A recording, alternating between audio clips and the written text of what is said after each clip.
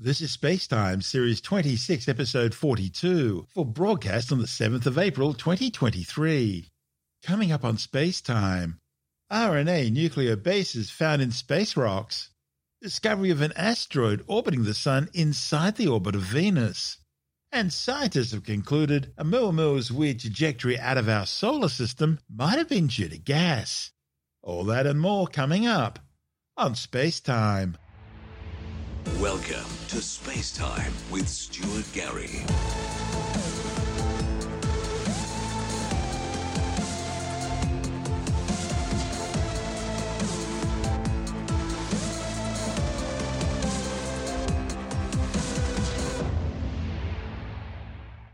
Scientists studying samples of the asteroid Ryugu, brought back to Earth by Japan's Hayabusa 2 mission, have discovered that it contains uracil, one of the 4 nucleobases that make up RNA. It's an important ingredient in some forms of life.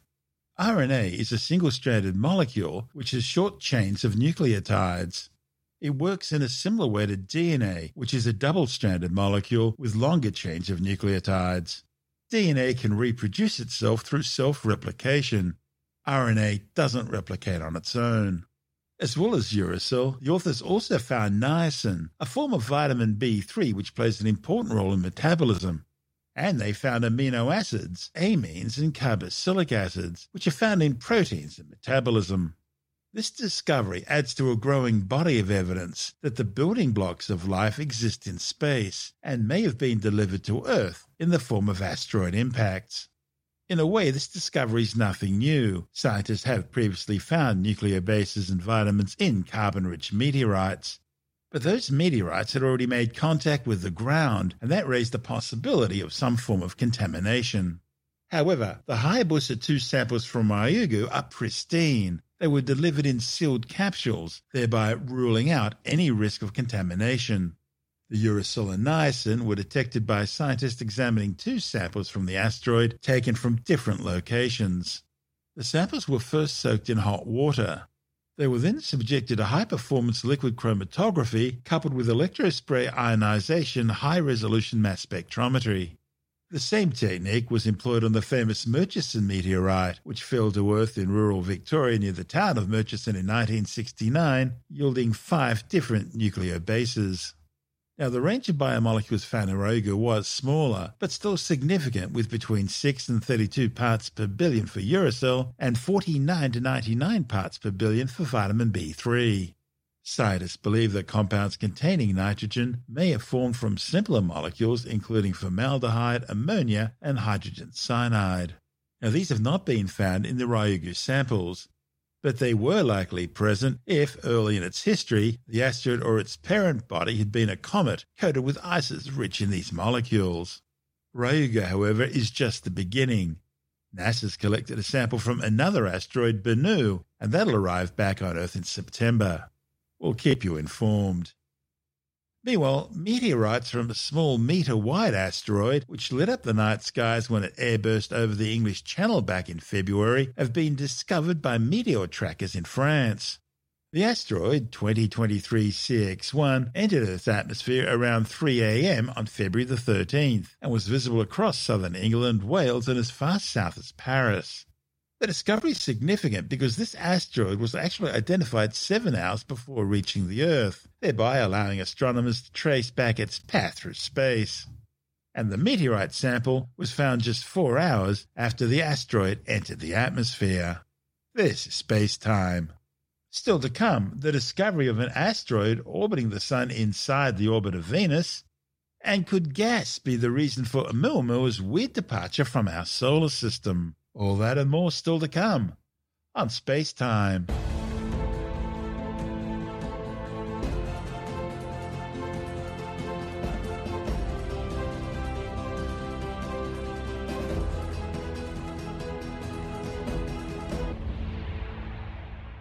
Astronomers say the discovery of an asteroid orbiting the Sun inside the orbit of Venus could be the first of a population of previously unidentified inner solar system asteroids. The 2-kilometre-wide reddish-coloured asteroid's discovery by the Palomar Observatory in Southern California has been reported in the monthly notices of the Royal Astronomical Society. Most asteroids orbit the Sun at distances further out than the Earth, with the majority in the main asteroid belt between Mars and Jupiter. Those orbiting inside of Earth's orbit around the Sun are mostly members of the Apollo group of asteroids. The editor of Australian Sky and Telescope magazine, Jonathan Alley, says this new discovery could be the first of a new population. Most people have heard of the asteroid belt, right? The main asteroid belt, which was the only asteroids known for many, many years. The asteroid belt is about halfway between Mars and Jupiter, so it's a fair way out. And there are thousands of asteroids circling the Sun in roughly similar orbits at that distance. And look, it's not like you see it in the movies, you know, that sort of scene in Star Wars or those sort of ones where they're dodging and weaving around asteroids and things. That's not what it's like. You know, the average distance between asteroids out there, I think, is approximately 1 million kilometres. So it's a lot of empty space, a lot of asteroids. But anyway, look, other asteroids have been found in different sort of orbits, and it's just families of asteroids, Apollos and others, have been found in different sorts of orbits that are not in the main asteroid belt. They've discovered one that's orbiting the Sun within the orbit of Venus, so closer to the Sun than Venus is, which is quite unusual because it's not really a stable sort of place for asteroids to live because there are lots of gravitational effects closer to the Sun. So it's a bit unusual to find it there, but they spotted one anyway, first time. And where there's one, there might very well be more, of course, because, you know, what are the chances of just spotting the only one that's there? Now, the interesting thing is that they don't know a lot about it, but they can sort of analyze the color of it and the sort of chemical composition just based on the light spectrum from it. And it does seem to be basically the same as a main asteroid belt asteroid. So it's likely to be a main asteroid belt asteroid that got flung out of the main belt somehow or other at some time in the past, and it's ended up in this orbit closer to the Sun. And they think that its present orbit is not stable. It's very likely that it's probably going to crash into Venus sometime in the next 10 million years or so, which sounds like a long time, but it's not really a long time in the big scheme of things of space. And it's got an interesting name. I'll try and get this pronunciation right. Alocheknim, I think it is. Forgive me, those people who know this particular indigenous North American language from California, but it's not one I'm familiar with. But the name means Venus girl, I think, Venus girl, which sort of makes a bit of sense because it's not too far from the orbit of the planet Venus. That's Jonathan Alley, the editor of Australian Sky and Telescope magazine. And this is SpaceTime. Still to come, scientists come up with a surprisingly simple explanation for the alien comet Oumuamu, which appeared to accelerate as it left our solar system. And later in the science report, a new study shows that some salads really do scream when you eat them. All that and more still to come on SpaceTime.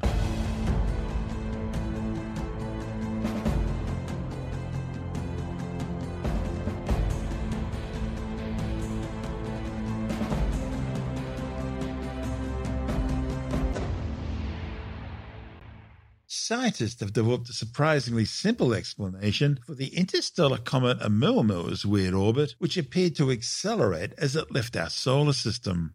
A report in the journal Nature has concluded that the comet's sudden burst of acceleration might have been caused by hydrogen outgassing. Back on the 19th of October 2017 on the island of Maui, astronomers using the Pan-STARRS-1 telescope, operated by the University of Hawaii, first noticed what they thought was either a comet or an asteroid. As they gathered more and more information, they discovered that its tilted orbit and its high speed, some 87 kilometers per second, implied that this wasn't an object from our own solar system, but something that came from interstellar space. The object was then named Oumuamua, Hawaiian for a messenger from afar travelling fast. But it was strange. It had no bright coma or dusty tail like most comets do, and it also had a really weird shape. Something that looked sort of halfway between a cigar and a pancake, you know, like a flying saucer. But most intriguing of all was the fact that it was seen accelerating away from the Sun in a way astronomers simply could not explain. And of course that led all the usual pundits to claim it must be an alien spacecraft. Aside from dust grains, this was the first interstellar object ever observed in our solar system. A second object, Tuai Borisov, was discovered in 2019, although it looked and behaved more like a typical comet. As more and more telescopes focused on Oumuamua, astronomers were able to chart its orbit with greater detail, eventually determining that it had already looped around the Sun and was now headed back out of the solar system. Now, a new hypothesis suggests the comet's mysterious deviations from its hyperbolic path around the Sun could best be explained by a very simple physical mechanism, which is likely common among many icy comets, namely the outgassing of hydrogen caused by the comet being warmed up by sunlight. To date, all comets observed in our solar system, both the short-period comets originating from the Kuiper Belt and the longer-period comets from the more distant Oort cloud, have ranged from around 1 kilometre to hundreds of kilometres across. What made Oumuamu different from every other well-studied comet in our solar system was its size. This reddish-coloured comet is only roughly 115 by 111 by 19 metres in size. It was so small that its gravitational deflection around the Sun was highly altered by just a tiny push created when hydrogen gas spurted out of the ice. Comets are icy rocks left behind from the formation of the solar system 4.6 billion years ago. See, most comets are essentially dirty giant snowballs that periodically approach the Sun from the outer reaches of the solar system. And so by studying them, scientists can learn a lot about the conditions that existed when our solar system was being formed. And just like our solar system, other stellar systems are likely to eject comets from time to time because of gravitational interactions with other objects in the system, such as other planets or simply approaching the Sun from the wrong direction and being flung out into interplanetary space. These are what are known as rogue comets, and occasionally they're expected to enter our solar system, providing an opportunity for scientists to learn about planetary formation in other star systems. When comets approach the Sun, the water and gases ejected from the surface create glowing gaseous comas and release dust in the process. Now, typically the dust left in the comet's wake becomes visible as one tail, while vapor and dust pushed by light pressure from the Sun's rays produce a second tail pointing away from the Sun, very much like an inertial push outwards. Other compounds, such as entrapped organic materials and carbon monoxide, can also be released. The ejected gases do act like thrusters on a spacecraft, giving a comet a tiny kick that alters its trajectory slightly from the elliptical orbit typical of other solar system objects like asteroids and planets. But with Oumuamu, astronomers could detect no coma, no outgassing molecules, and no tail, and was too small and too far from the Sun to capture enough energy to eject a lot of water. And that led astronomers to speculate about its composition and what was pushing it outwards. Was it a hydrogen iceberg outgassing, a large fluffy snowflake pushed by a light pressure from the Sun, or maybe a light sail or spaceship created by some sort of alien civilization? Astrochemist Assistant Professor Jennifer Bergner from the University of California, Berkeley, who studies chemical reactions that occur on icy rocks in the cold vacuum of space, thought there might be a simpler explanation. She broached the subject with astronomer Darryl Seligman from Cornell University, and they decided to work on the project together. Bergner says that a comet traveling through the interstellar medium would basically be getting cooked by cosmic radiation, in the process forming hydrogen. Now, if this was happening, and the hydrogen was trapped in voids inside the comet, then when it entered the solar system and was warmed up by the Sun, it would start to outgas some of that hydrogen. So the next question is whether or not the amount of hydrogen produced would be enough to explain the non-gravitational acceleration seen on Oumuamu. Surprisingly, she found that experimental research published in the 1970s, 80s and 90s had already demonstrated that when ice is hit by high-energy particles akin to cosmic rays, molecular hydrogen is abundantly produced and trapped within the ice. In fact, it turns out cosmic rays can penetrate tens of meters into the ice, converting a quarter or more of the water there into hydrogen gas. Now, for a comet several kilometers across, all this outgassing would form a really thin shell relative to the bulk of the object. So, both compositionally and in terms of any acceleration, you wouldn't necessarily expect that to have a detectable effect. But because Oumuamu is so small, astronomers think that it actually produced sufficient force to power the acceleration that was seen. While the relative proportions were fairly certain, astronomers couldn't be sure of the actual size because it's too small and too distant for telescopes to resolve. The size, therefore, had to be estimated from the comet's brightness and how that brightness changed as the comet tumbled through space.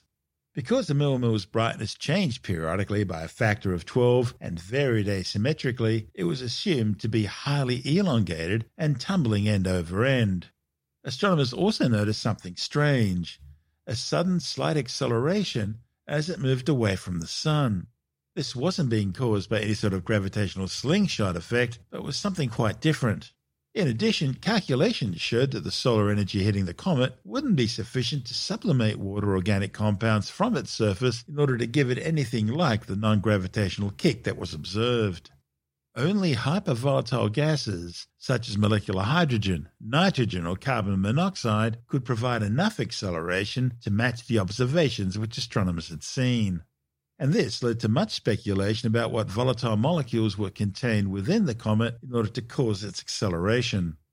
Now, Sleekman had earlier published a paper arguing that the comet was composed of solid hydrogen, a hydrogen iceberg if you will, and it would be outgassing enough hydrogen in the heat of the Sun to explain the strange acceleration. Under the right conditions, a comet composed of solid nitrogen or solid carbon monoxide would also outgas enough force to affect the comet's orbit. But astronomers still had a stretch to explain exactly what sort of conditions could lead to the formation of solid bodies of hydrogen or nitrogen, which have never been observed before. And for that matter, how could a solid, say, molecular hydrogen body survive for maybe 100 million years or more in interstellar space? Bergner thought that outgassing of hydrogen trapped in ice might be sufficient to accelerate Oumuamu.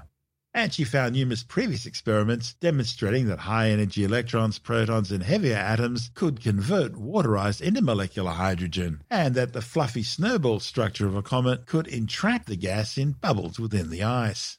Experiments also showed that when warmed, as by the heat of the Sun, the ice anneals, changing from an amorphous to a crystal structure, and that forces the bubbles out, releasing the hydrogen gas. Bergner and Seligman calculated that ice at the surface of the comet could end up emitting enough gas, either in a collimated beam or a fan-shaped spray, to affect the orbit of a small comet just like Oumuamu. This is SpaceTime.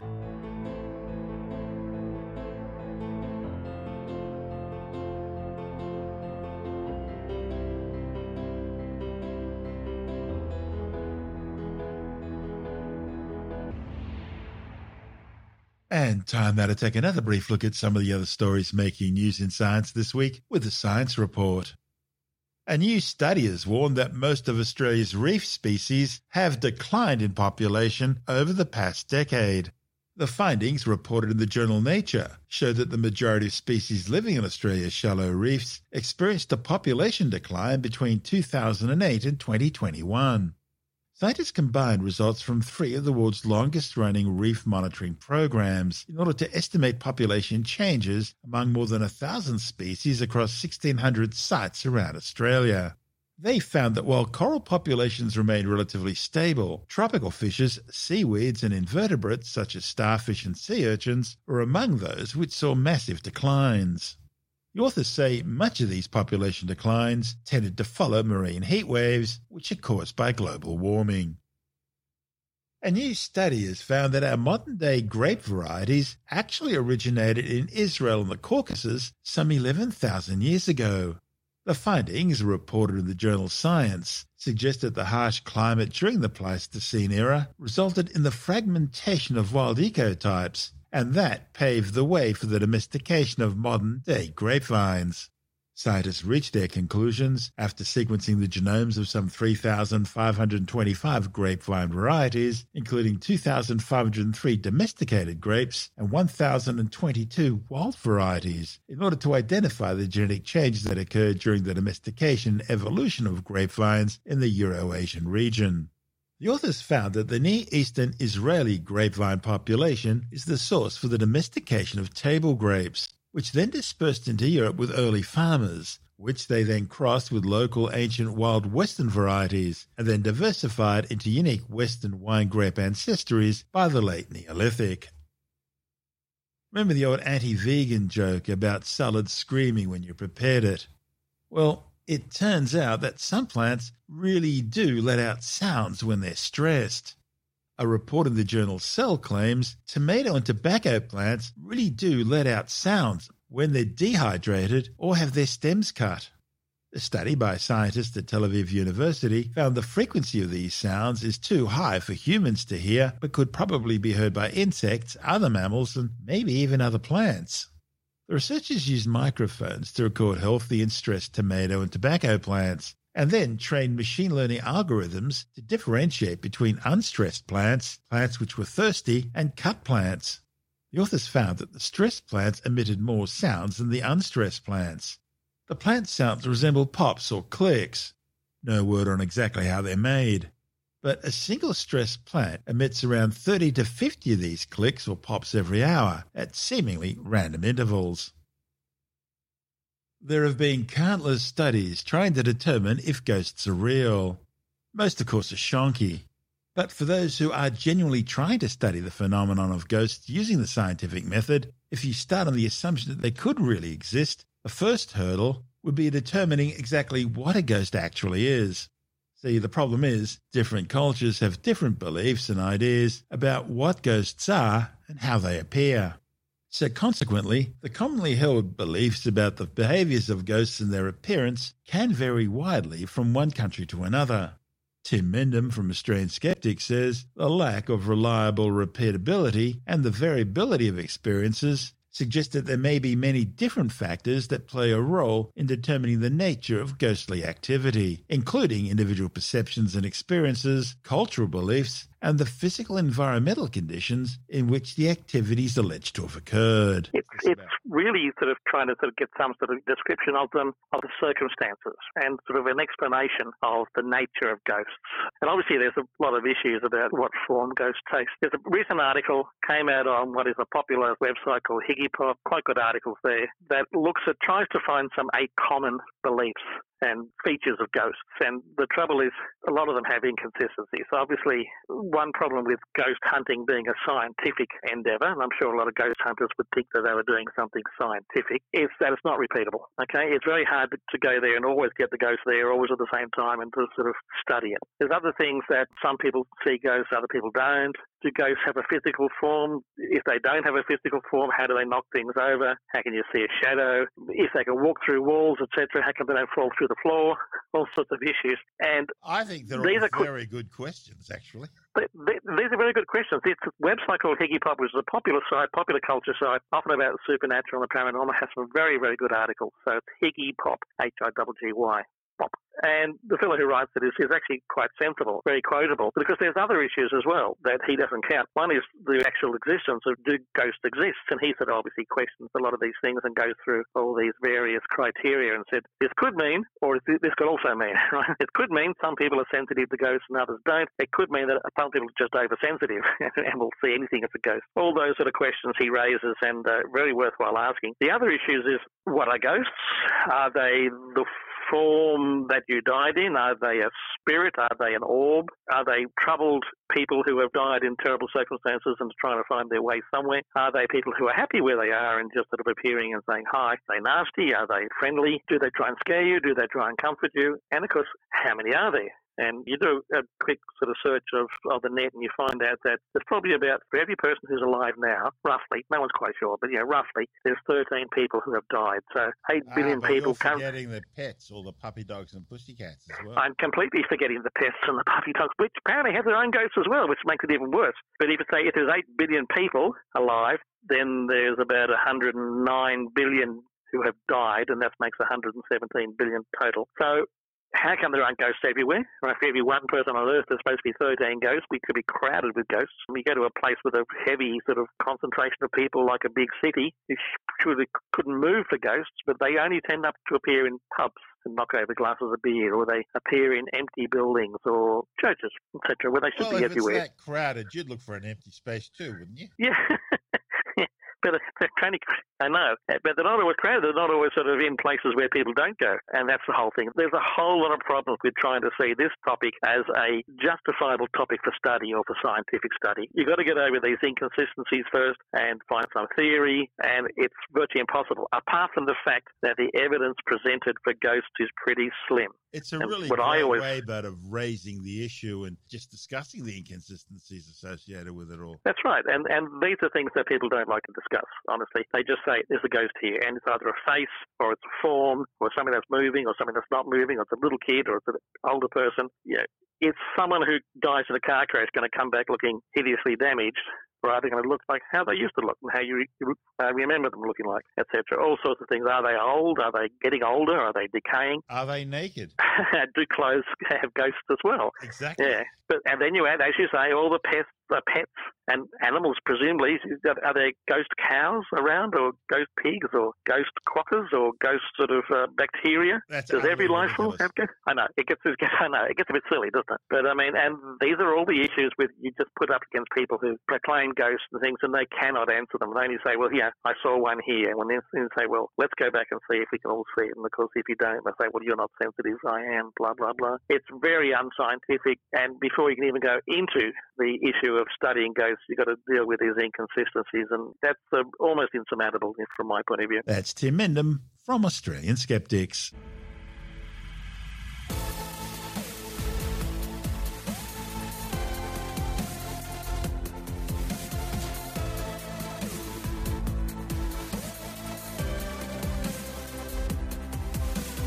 And that's the show for now. SpaceTime is available every Monday, Wednesday and Friday through Apple Podcasts, iTunes, Stitcher, Google Podcast, Pocket Casts, Spotify, Acast, Amazon Music, Bytes.com, SoundCloud, YouTube, your favourite podcast download provider, and from spacetimewithstuartgary.com. SpaceTime's also broadcast through the National Science Foundation on Science Zone Radio and on both iHeartRadio and TuneIn Radio. And you can help to support our show by visiting the SpaceTime store for a range of promotional merchandising goodies, or by becoming a SpaceTime patron, which gives you access to triple-episode commercial-free versions of the show, as well as lots of bonus audio content which doesn't go to air, access to our exclusive Facebook group, and other rewards. Just go to spacetimewithstuartgary.com for full details.